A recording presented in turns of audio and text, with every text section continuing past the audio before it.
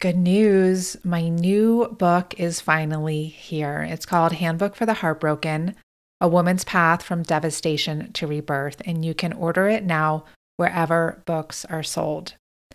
I wrote this book after the 5-year span between 2016 and 2020 when I experienced serial heartbreaks that rocked literally every area of my life, my health, relationships, money, career, social status, and even my very sense of self. And along the way, I really got to experience firsthand how dysfunctional our culture's relationship is to loss. I saw how we live in a heartbreak illiterate world that's obsessed with success and shackled with isolation and ignorant of how valuable our suffering can be for our growth and our evolution, not only as individuals, but also as a collective. So this book expands the conversation around loss beyond just breakups and bereavement, although we definitely cover those too, in order to include falls from grace of all kinds, personal, professional, and collective. So whether you're experiencing hardship now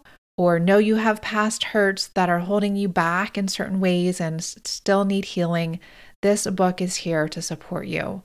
It's also a great book to gift to clients, family members, friends, just other women in your world who are going through a challenging time.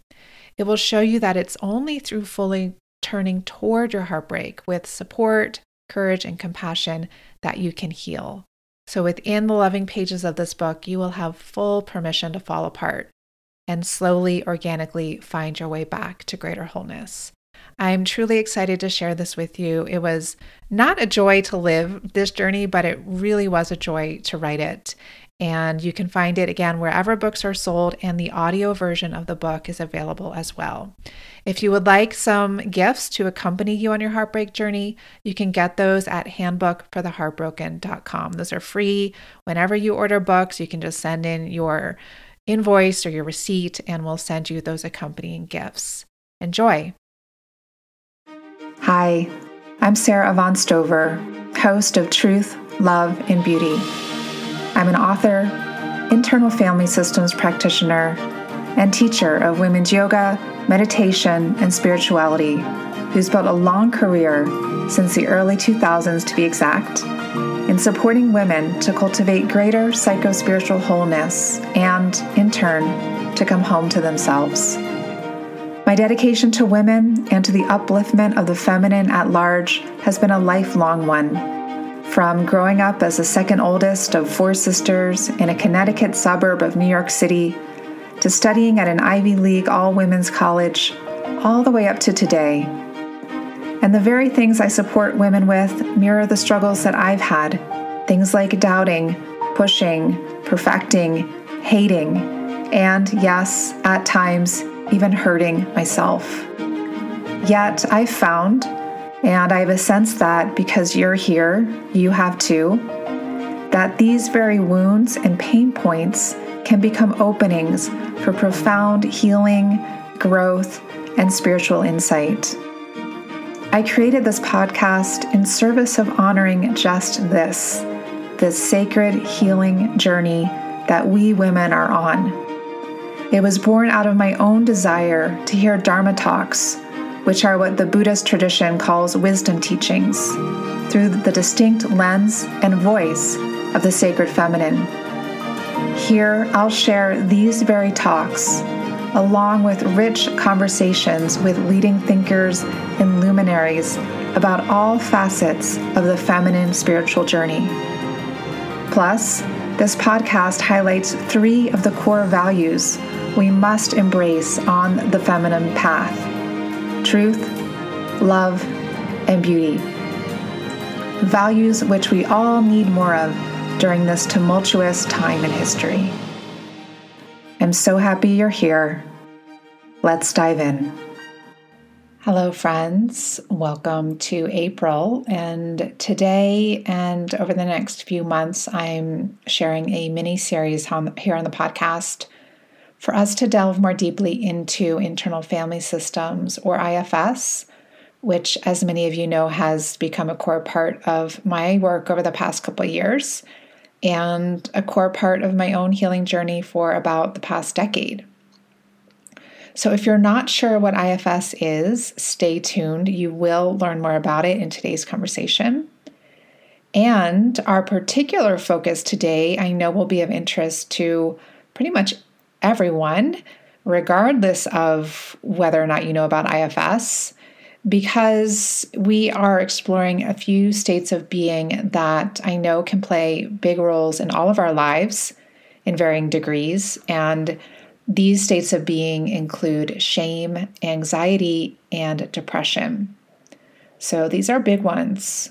I've certainly struggled with all of these at times, and the way that IFS approaches them just feels so relevant and helpful.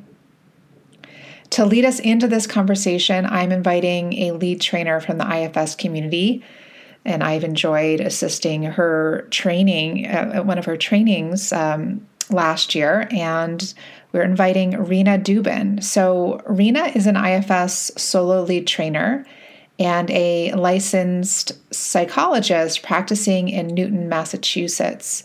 She provides psychotherapy to individuals and couples and offers consultation for individuals, dyads, and small groups. She also offers workshops to larger groups on various topics, which always include an experiential focus. IFS has been foundational for Rina since her immersion in 2004, and she's found it to be the deepest and most profound approach for healing and expansion, and highly values how this work is an approach to living and not just a model. So more recently, a focus of Rina's work has been to expand not only how up-close systems like our families and our schools impact our parts, but also how the larger systems through which we all navigate impact our parts and our different identities. This feels much more complete and ties to her legacy heirloom of make the world better. Our conversation offers an overview of IFS, an explanation of the things that we both value, Rina and I both value about this approach to healing and living, a discussion about leadership, a deeper dive into shame, anxiety, and depression through an IFS lens, a guided experiential so that you can get to know your inner world more intimately, and more. So I hope you enjoy this conversation with Rina Dubin. Okay, welcome, Rina. Good to see you. Good to see you too. It's good to have you. And we always start our conversations here with both a personal and a parts check-in. So if you're open to it, I'd love for you to share with us where you're joining us in the world and just any parts that you want to name that you're bringing into the space with you today. Sure. So I'm outside of Boston, just west of Boston in Newton. And I'm looking forward to this. I'm a little bit anxious, like, oh, where's it going to go? And is it going to be useful and all that? But that's what I'm aware of. And also nice to see you. Yeah, likewise. So most listeners will be familiar with IFS or internal family systems. However, there'll likely be some who are not familiar. And so I'm wondering if you could describe what IFS is to someone who's never heard of it before and who's just encountering it here with us today for the first time. Yeah, it's not an easy elevator speech, is it? It's not. Yeah, so I've been a therapist for a long time, and this has just been a great opening for, I think, a deeper level of healing because it doesn't pathologize the behaviors that we get into that are often coping strategies to manage something. And those behaviors often can upset other parts of either our systems or other people because, we're all trying to manage the challenges that come to us, and certainly little ones don't do it with a whole brain on board and are just trying to find out what do I need to do to get my needs met. But those strategies become, sort of entrenched and automatic. And so often when we have more resources on board, we're still using those strategies because we're not that aware of it. So this is a way of getting to know more what's happening in our system and what's being done to try to help us both get our needs met and also to keep things safe that need to be safe. So it's a very respectful and collaborative model, and really actually becomes a way. I actually don't like the word model. It really becomes a way of living, because we begin to get more familiar with what's the reactions we're having and beginning to get curious about them, because it means something's gotten tweaked inside. Yeah, I definitely agree. It's a way of living. And I guess we'll talk more about how that is as we go. But I just wanted to name that I first met you at the end of 2021. I was assisting a level 1 training that you led.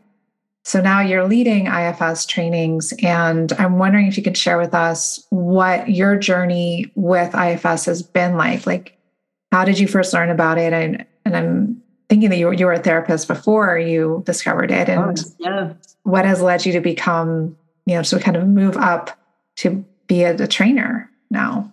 Yeah, those are good questions. So living in Boston, which is an area that often overtrains, everybody, whatever, that's just the way it is. So I had become trained in EMDR in the late 90s, and I liked EMDR and I respect it, but I never fell in love with it. And but because of being in that community, there were a lot of therapies that kind of, this is my view, became what I call the 21st century trainings, because much more was known about the brain and more was known about mindfulness and mind body. All of that was sort of percolating. And I think some of the impact of the women's movement in terms of relationship. So to me, the field made huge spurts into these models that really began to take hold in the late 90s and beginning of the 21st century. So I have some friends. So the Cape Cod does an institute every year that different people come and speak about all kinds of things. And Dick Schwartz, who created IFS or had IFS pass through him, depending on how it gets defined, leads a week there every summer. And some women I knew, one in particular, was saying, I'm going to rent a house on the Cape and people can buy shares. And so that was my first introduction to IFS. And I'd seen a workshop before that Mike Elkin did. We had a local trauma dissociation community, but I couldn't quite get what it was, actually. So I went to this week, which the Cape Cod Institute is nice in that it has you in school in the morning and then often playing in the afternoon, and you're on the Cape. And we kind of fell in love with the work and with each other. And I did it partly feeling like I'm going to do this so I don't have to do level 1. And actually, as the women were getting to know each other, we all had an exit strategy, because, I didn't live that far away. I could go home if I wanted to. And of course, nobody did. And so it turned out, although I was intrigued, I certainly didn't have the model. And then the following summer, Dick was doing a week at Kripalu, which is a yoga retreat center in Western Mass. And a few of us went, and it was, oh, I'm going to do that, and then I'll get the model. And it was after that I jumped into a level 1. And at that point, level 1s were 6 3-day weekends, and over generally, 10 months or a year. And I would find myself starting to get it and then sliding out of it. So then when the training ended, it was, what am I going to do now? So I decided to become a program assistant, who are really sort of the front engines, as you know, of the training. And I kept doing it because I was growing, and that eventually led me to be considered for becoming an assistant trainer, and it kind of went on for there. I had lots of parts who did not see me out front. So that was another whole Hard journey. to imagine. Yeah. You are such a natural leader and teacher of it.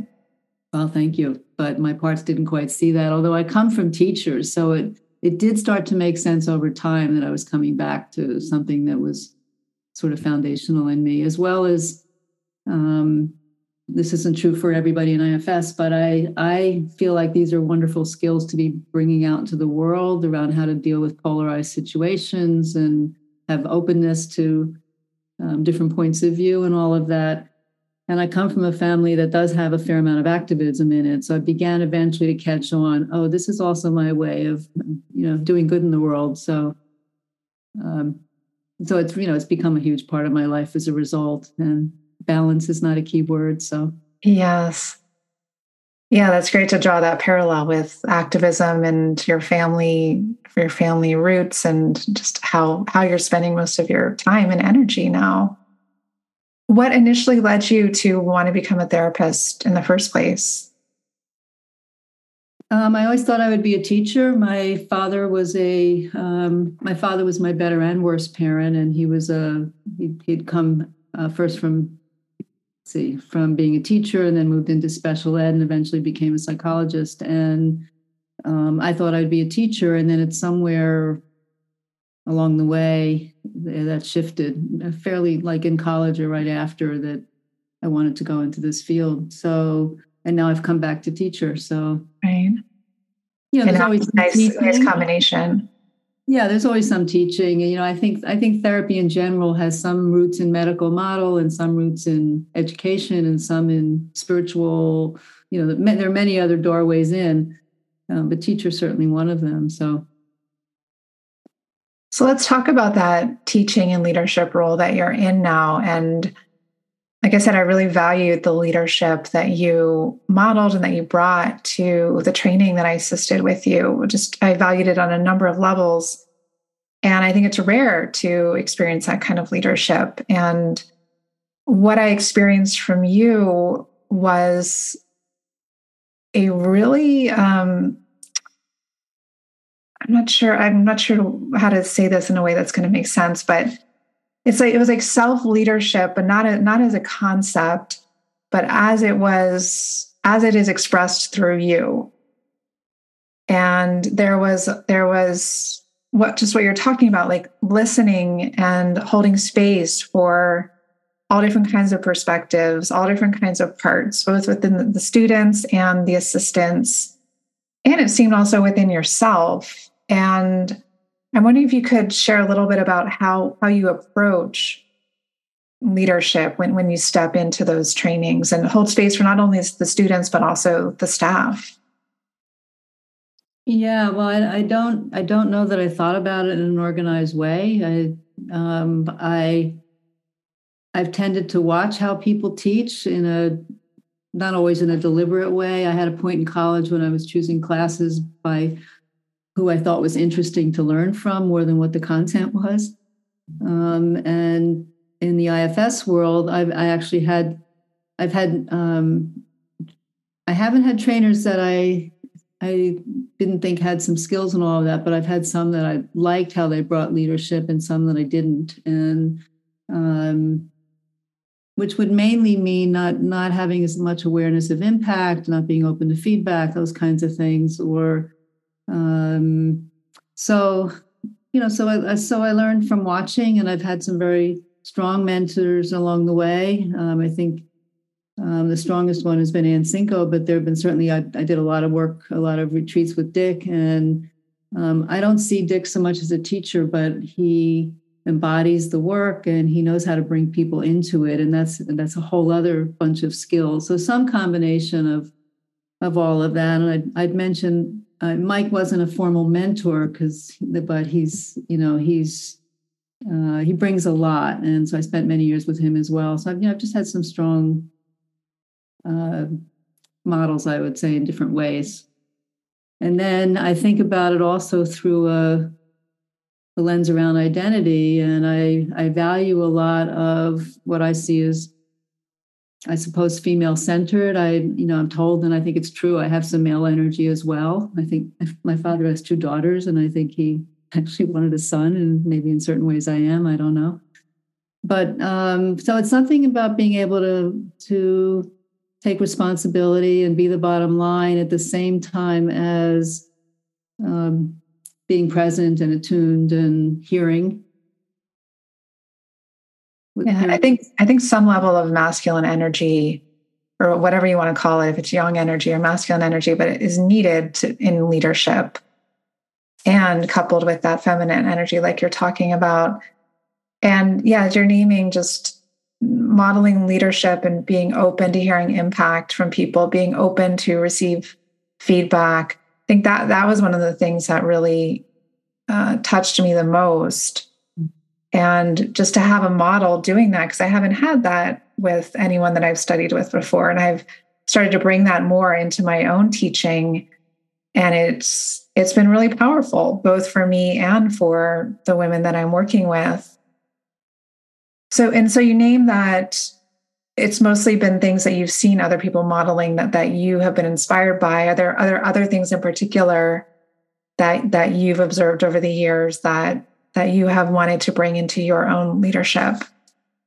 Well, so, it became increasingly apparent that IFS was, as many organizations have been, very white-centered, not only in terms of who was in leadership, but in terms of the ways things were taught and the assumptions that were made, what was embedded in it. Not that I think that's IFS, but that was its translation often. And then as there's been a more good noise being made around, or good trouble, as John Lewis would call it, more noise being made around what isn't working or where there is implicit bias and all of that, the trainings got more bumpy because we really weren't in any formal way prepared for all of that.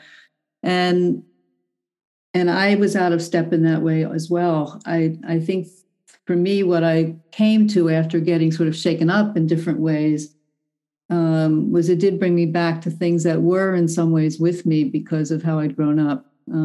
It doesn't mean I don't think I had nearly enough awareness of my whiteness and my privilege and all of that, but I had been grown up with a lot of systemic understanding about how the kind of role class plays, and what that means by class also extends to race often, and the women's movement and all of that. So that piece about how do we stay open and also create more engagement in different ways. And what I found is if I can do that well, the kind of collaboration that happens makes things much richer and much safer for the participants as well. So, which doesn't mean it's perfect, and it doesn't mean everybody has the ideal experience that I'd want them to have, but it means we get closer to it. Yeah. So that's been a real recent push, in the last few years. Yeah, and that was something that you modeled really well in that training too. And also something about I want to speak to, when I wasn't originally planning on talking about this, but it's coming up right now as we're here together. Just the power of doing IFS in a group. Yeah, true. And what's possible in that. And I'm wondering if you can speak to, IFS is very powerful one-on-one. And it's also incredibly powerful when we do it in community as a group with other people. Can you speak to what you notice about the similarities and the differences and of that? I don't know if I'll be speaking to exactly that, but you can always ask another question. Okay. So what I think is true for most of us is a lot of the ways we get hurt are certainly in relationship, but it's also in groups, whether it's family or classrooms or schoolyards or how we're received in our communities, even before we get to identity stuff. And so, to your point, when that can be worked on, or something gets created where there's a possibility for a different way to be in a group, or a different way to work through woundings or ruptures, that is a huge power. You're right. That I don't want to say transcends, because it's different for different people, but has that possibility. And from the work, and as I'm aware, as you're saying, some people won't have IFS on board, but part of what happens in the work is what's called an unburdening process, meaning as things get healed, the process for being able to let go of things that no longer have to be carried. And there's been actually some movement toward group unburdenings. Whether it's around racism, or about patriarchy, or about things have been constraining us, then there are all kinds of things that can be constraints. So that is powerful. That is powerful in a group. Yeah. And anybody who's ever been to a big rock concert or something like that has a sense of, in a different way, of that kind of power, about being part of something much bigger than we are. Maybe certain religious practices too, right? Yeah, and also just that trust that the community is held in a certain way, And the orientation in IFS is to hold self energy, or to, for those who aren't familiar with IFS, self energy is like just resting in your highest self, or your core self, your essential self, and not, even if you have judgmental parts or parts that disagree with someone else's saying, your primary orientation is to come back to that self. And that creates just a feeling of a lot of safety and permission, that it's okay to bring whatever, to speak for any parts that are here. And that's very uncommon. There's not many communities where really all parts of us are welcomed. And for me, that's been really healing. And also just being an assistant in your training, in our staff meetings, just being able to speak for any part that was coming up for me, and having that be okay, having that be heard and acknowledged. Yeah, and I also want to add, though, I don't remember our staff altogether, but I know we were mostly or all white, and were one of us not, or two of us, or whatever, then we would have had less of that experience, right? So there's the challenge about not only having broader identities on staff, but it isn't just the number of bodies; it's also the really, really having some way to bring in what are the riches of these other places of navigating in the world. So you would have had an easier time, ideally, not ideally meaning ideal for everybody, or likely you had an easier time because the staff you were coming into was a little more like who you are. And it can become that much more challenging if non-binary, or I'm trans, or I'm Black, or I'm, any number of other identities that haven't had the same kind of seats at the table. And still, even with that, it's like just what it's all held with, it still gives us all a baseline to relate to each other from. It is, and how we help that, if that can get delivered in a way that feels real and trusted, which also means it has to be tested. And I don't mean in a deliberate way, but, a bump has to happen. Right. Some way that I actually do feel you listen. I'm a participant, or I'm on staff for the first time, that you and others were making some room to listen. And if somebody wasn't, that we could bring some curiosity to that and see what was blocking. Then there starts to be more buy-in. Yeah. And there's been a lot of change in the organization, just to say that, so that who's coming up into trainings is becoming much, much broader than it was. And many more people of color, many more people in different intersections of identity and all of that. And it's, it makes it more complicated, but it makes it more real. For sure. Yes. And I know that I see you leading a level 2 training coming up this summer, and it's on shame, anxiety, and depression through an IFS lens. And I'm wondering if we can just take some time to speak about these things from the IFS perspective, because they are such parts of being a human being. And I know women who are listening are really going to resonate with these things and want to hear more about them. So how about we start with anxiety? And can you speak to anxiety a bit from an IFS perspective? Yeah, and first I want to say I'm co-leading with Tamala Floyd, who's our first Black trainer, which and is also, quite a solid and it just brings a lot of resources. So I'm really looking forward to. I know her a little bit, but I'm really looking forward to sharing that. So words like anxiety, in particular, maybe depression and shame, probably too, can either be signs of some things that are vulnerable in us, but it also can be signs of that they're playing a protective function. So, for example, anxiety, if we get to know it, could say, well, if I keep you anxious, you won't get out there and do things that'll get you hurt. Right? So some of what we're learning in IFS is, what function are these things playing? because we're learning about how things get enrolled as a way of there's more work also that's been done on this polyvagal theory and this nerve that scans for safety, which is a main function of our nervous system, is to scan for safety. So anxiety can be a protector that's saying, nope, don't do that. I'm going to keep you, I won't let you sleep, or I'll keep you too anxious to get out and speak in front of people, or, something like that, right? So it has a protective function. Or it may be connected to fear. I think fear in some ways is a less clinical word, to fear that's being carried because of things that have happened and haven't healed. We could call it wounds or trauma or some PTSD that hasn't healed. And so the nervous system is set around all of that.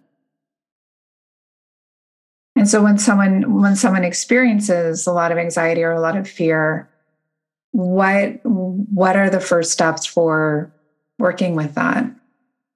Well, first, we are also holding, as you know, that whatever those things aren't all of us, because we can get defined as that anxious person rather than it's not all of who somebody is. It's something that is traveling in their system. And sometimes even hearing that helps people to, to feel more seen or less labeled or pathologized, right? So if somebody's coming in with that, we're really just interested in getting to know that aspect of someone and what role it's playing. And then depending on whether it's playing a protective function or it's actually some fear that's being carried, we go, they would be down two different paths. One path would be, if it's protective, getting to know how it learned this and what its worries were. And then either making an agreement to heal who it's protecting or to help it know there are other resources on board, because often these parts get stuck in time. And they're younger and they really aren't in that way in fuller awareness of who the person is. And that can sound like it's an easy process, and sometimes it is, but often it's a piece of work. Yeah. And how about depression? Well, even before I had IFS under my belt, I'm always curious about these catch-all words. I think because I have some parts where don't want to be run by medical model in this field, meaning sick well and that kind of thing. So I would always ask people, what do you mean by depression? And sometimes would hear, can't get out of bed and no pleasure in life and all of that. And sometimes I'd hear things that sounded like grief. Or sometimes it might have been, there was a lot of anger that was kind of shut down. So this is that process of beginning to know, first of all, what's meant. And then there are different ways, I think, to, again, see what function it's playing. Is it again and am I carrying other people's? We carry energy that comes from how we carry certainly energy from our direct experience, but also from some legacy things that have happened. Families who've had a lot of loss or a lot of persecution, and so the more we know about what's driving it, the more we can begin to direct attention to how to begin to be with and free up. Often depression can be, I think, parts who've been too alone and had to navigate too much. And when we do that, when it starts that way, it often leaves a feeling of overwhelm, or there's no one here to help me, I'm on my own. And so we develop some core beliefs really about how we see ourselves. I can't expect help. And that we can see how that could lead to somebody having some pretty heavy energy, right? Yeah. And then the third piece of this, shame. Well, shame is a pretty profound one, because I think we all carry little bits or lots of it. And my sense is shame is almost always a relational experience. Children, one thing about watching little children play, if they're at all in a reasonable environment, is they don't make a lot of judgment about their drawing or their sandcastle. And so if it falls down, they can laugh. And then, but it doesn't take too long before, as we're getting socialized and we're in groups, to your point, where we can start comparing or being told that wasn't good enough in some way, or, so we're starting to take on beliefs that often we think mean something about us. And so shame, again, can be a protector, because if we have shame, we often have an internal shamer. We'll hear inside, that was stupid. What's wrong with you? Why did you do that? And of course, often if we have that, we probably had some version of that being said to us, or a certain kind of neglect that we read that way of I'm not worth it. And so again, likewise, shame can be a protector, and it also can be just a sign of unworthiness and all of that. And so, as I mentioned, Mike Elkin, he would say his definition. I think he would say where he got it from too. But it's the unbearable feeling of our badness being witnessed by others. We believe that, and then other people are seeing that. And I think one of the archetypes of that is that middle school age where we see a group of girls talking and assume they're talking about me, and maybe they are. And there's a lot of that urge to fit in and all of that, right? So what a painful experience that can be. And again, it goes back to your point about groups and left out, right? Belonging. Is there a short meditation that you could lead us through, a parts meditation, to help us connect with one of these, either shame within us or aspects of depression or anxiety? Well, I'm not sure I'd want people to do that. Tell me a little more. Just some sort of an exercise just to help listeners start to connect with their own parts, just to get a sense of taking what we're saying and relating it to their own inner experience. Well, I can think, we did this because one of the things we teach in level 1 is how to work with polarization. So I could ask people to take a moment, and I would have us slow down a little bit if that felt okay. And just maybe to begin to focus on breath and body, and maybe to have something nearby if it's wanted to write with. And I would ask us maybe to think for a moment about something we don't like about ourselves. Is there something we don't like in our bodies, about how we look? So just in noticing that, we probably can notice we have different reactions to that. We may have parts who don't like that we have those feelings. If there's something we don't like, I don't like my parts who keep me up late at night. There's a me who keeps me up late at night, and there's a me who doesn't like it.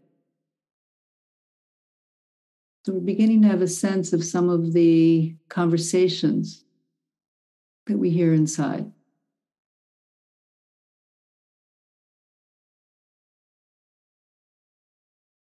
And maybe just taking some time for those who this is a new experience, or bringing in awareness, something that's sort of been there in that way that, that's just sort of underground.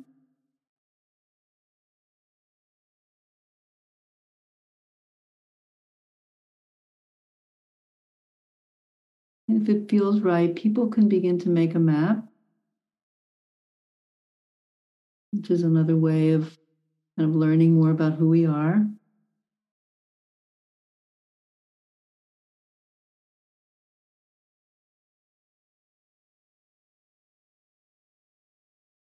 So I'm not sure this is quite going where you hoped, Sarah, so I want to check in with you, but I think it's a way of beginning to get a sense that our brains are meaning making, and we're having these internal judgments or notices or tightnesses that are different ways our systems are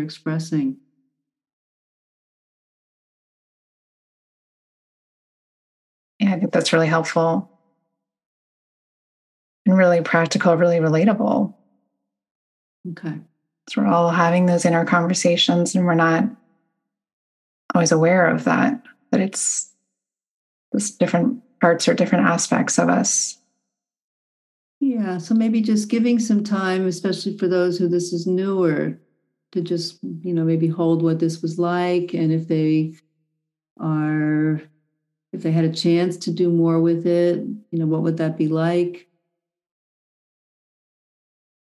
If something came up that was unexpected, it'd be okay to let you know or something like that.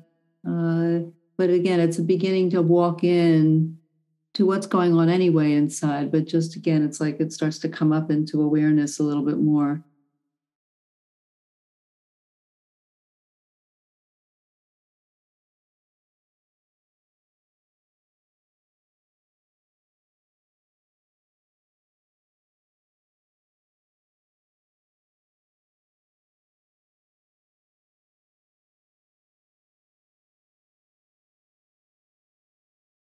And Rena, are there certain practices or ways that you connect with your parts regularly?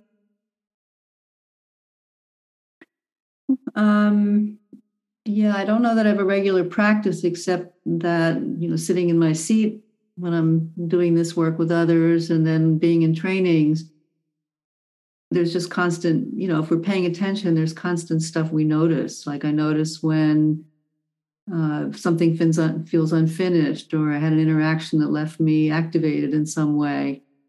I didn't feel understood, or um, uh, I don't like the way something was done, and I'm having reactions to it. So there's opportunities all the time in that. Get me involved with customer service, and you'll see a whole bunch of Same here. right. So if so, I do have some ongoing notice because that it's what I do so much of the time.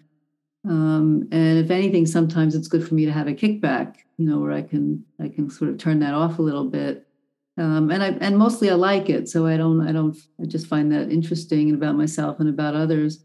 So I think it's a noticing in that way. I'm not someone who's generally sitting for a while and meditating, except in a training, because we often do that as a way of helping people arrive or digest something. Making space is a really useful thing, and our culture doesn't allow a lot of that. And I think being an older person, what I notice is what's happening with attention spans as we're all on our devices, and everything's fast, right? Even just slowing down feels, somehow like a revolutionary thing to do sometimes. The biggest questions I get from my students and clients is they're wondering the best way for them to connect with their parts in between meetings or just ongoingly. And I know how I answer this, but I'm curious how you would answer that for people. Well, I think again, it varies a lot because some of us are very visual and some of us are much more kinesthetic. So I would want to learn what works for people. And I also think for some people, because of that, again, growing up too alone or not feeling connected enough, sometimes it doesn't come easily for people until we're in connection. And so I would want to learn more about people's experience of connecting with things outside versus it doesn't go very well for me. It happens more when I'm with you. Yeah. Yeah, Right. that's similar to what I share is just finding the right path for each person because it can be so different.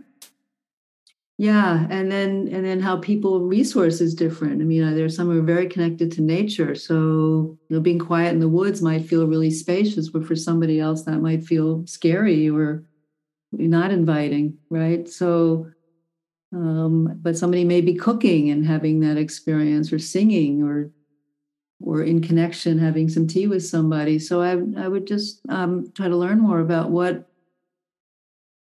I guess these are things about how do we settle, or how do we digest, or how do we come back into some alignment, and what happens alone, what happens in relationship. Yeah. And Rina, what is your current growing edge?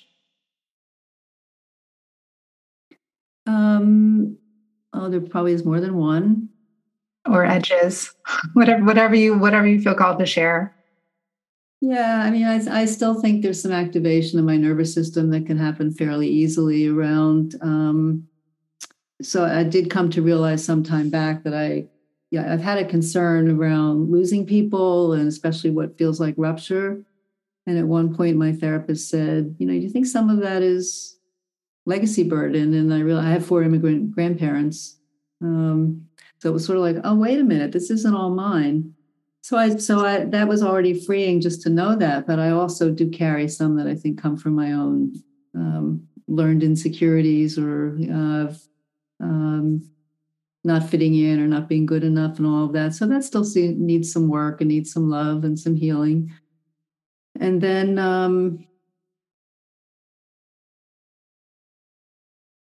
I think being kinder to myself. It's easier often with others. My critics are much less harsh than they used to be. I mean, that's something most of us, when you ask about parts, most of us can relate to having an inner critic, right? Or could be a shamer, but it could just be a perfectionist or a standard bearer, right? So I think those, well, it's not, I think those have softened a lot. And then I think a growing edge also is around what's the right balance as I'm moving into being older. I'm aware of that actually, some about more vulnerability or more, sense that there's less quality time maybe. So those are some growing edges, I think, too. And are there certain things on the horizon that you feel like excited about or that you're building towards? Well, most of it's in the IFS world. Well, I would feel excited about some travel when I can figure that out better because, I think the world is somewhat more opened up than it was. And that kind of adventure would be fun. So there's that. I don't quite have a frame for that yet. And then there's some, I'm going to be playing more of a role in some of the PA development stuff and doing some with the program assistants, some help in preparing them because that preparation is really by the seat of your pants. And again, it's such a crucial role. So that's going to be starting up. And, I think the rest is just sort of, honing things more. How can I deliver it better? How can I add more into that piece of work? I'm moving from doing less clinical work and more in consultation and training, and that's already in process, and that feels good and right. And at the beginning of this conversation, you talked about how IFS is not just a model, it's really a way of life. And for those who are listening, whether they're familiar with IFS or this is the first time they've heard about it, what can you say about bringing some of this forward from our conversation just as a way of life? Well, what I can say for me and encourage in others is to get curious when we're having strong reactions, not because they're bad or we shouldn't have them, but because usually it means, I'm upset about something out there. And there's a lot to be upset about. There's a lot that's wrong, no matter what our dominant beliefs are. But also to get curious about what's getting activated in me, because often we'll find it's a place that's tender. It's a place that's been wounded. And if it gets some attention, there still will be things wrong out there that need attention, but I'll be able to do it with less pain or less reactivity about it. So it's a practice that that we talk about, which let's say in relationship where we're working to speak for what's happening in us and to us and not as much from it. Meaning, let's say you did something and I got really, really angry and then I came at you with that. We could imagine that might not go well for you and you'd be less open to hearing me. And it's not, I think anger is actually a wonderful piece of information, but how it gets used can matter, which is different than I started to notice I was having this big reaction And I spent some time with it, and then I could say, Sarah, I noticed I had a big reaction before, and I've taken some time with it. Can I tell you about it?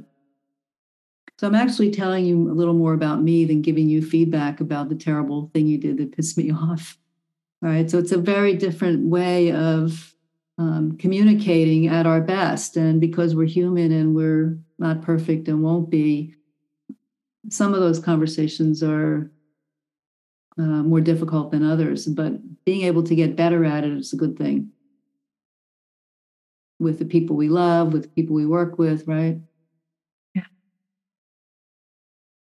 And is there anything else that you'd like to share? Well, I'm interested in what drew you to want to create this vehicle, not just with me, but in general, what's driving that for you? To create this podcast? And the ones in general, because this is one of many, right? Yeah. As an avenue of expression and connecting with people that I'm interested in talking with, and sharing things that I'm interested in, the wider audience. And I love audio. I love listening to podcasts. Even before they became a big thing, I started this like 8 years ago. And it's just, I think it's a great way to learn and just to feel a connection in times of solitude. It sounds like a great example of create what you want. Yeah. You wanted conversations with people, and you wanted to do that in a way that you thought they would be useful to others. Yeah. Well, that's cool. Yeah, it is cool. Thanks for asking. Yeah. Thanks for doing it. And if anyone wants to connect with you more, are there any ways to do that you would recommend? Probably the best way is my email, because I don't really have a website, and probably my email. So I can make that known if that was useful. Sure, if you want people to know that, yeah. Yeah. I don't know if that means I'll get one or two or I'll get a blast, but we'll see. So my email is RinaDubin, that's my name, @me.com. Well, thank you for being here. I appreciate you, and I appreciate our connection. Thank you, and thank you for the feedback you were giving me today. I appreciate it a lot. Thank you. Thank you for being here today. If you enjoyed today's episode, I'd be very grateful if you could take a moment to please rate and review this podcast on iTunes. That is the best way to support me in continuing on with this podcast, and also to support other women in finding this, other women who may find this beneficial for their own lives. Also, don't forget to hit subscribe so you don't miss future episodes. And if you're not already signed up for my newsletter, Monthly Insights, which I've been sending out now for almost 20 years, I welcome you to join me and a community of like-hearted women from around the world there. You can subscribe at my website, sarahavansdover.com. Until next time, I'm sending you my heartfelt support.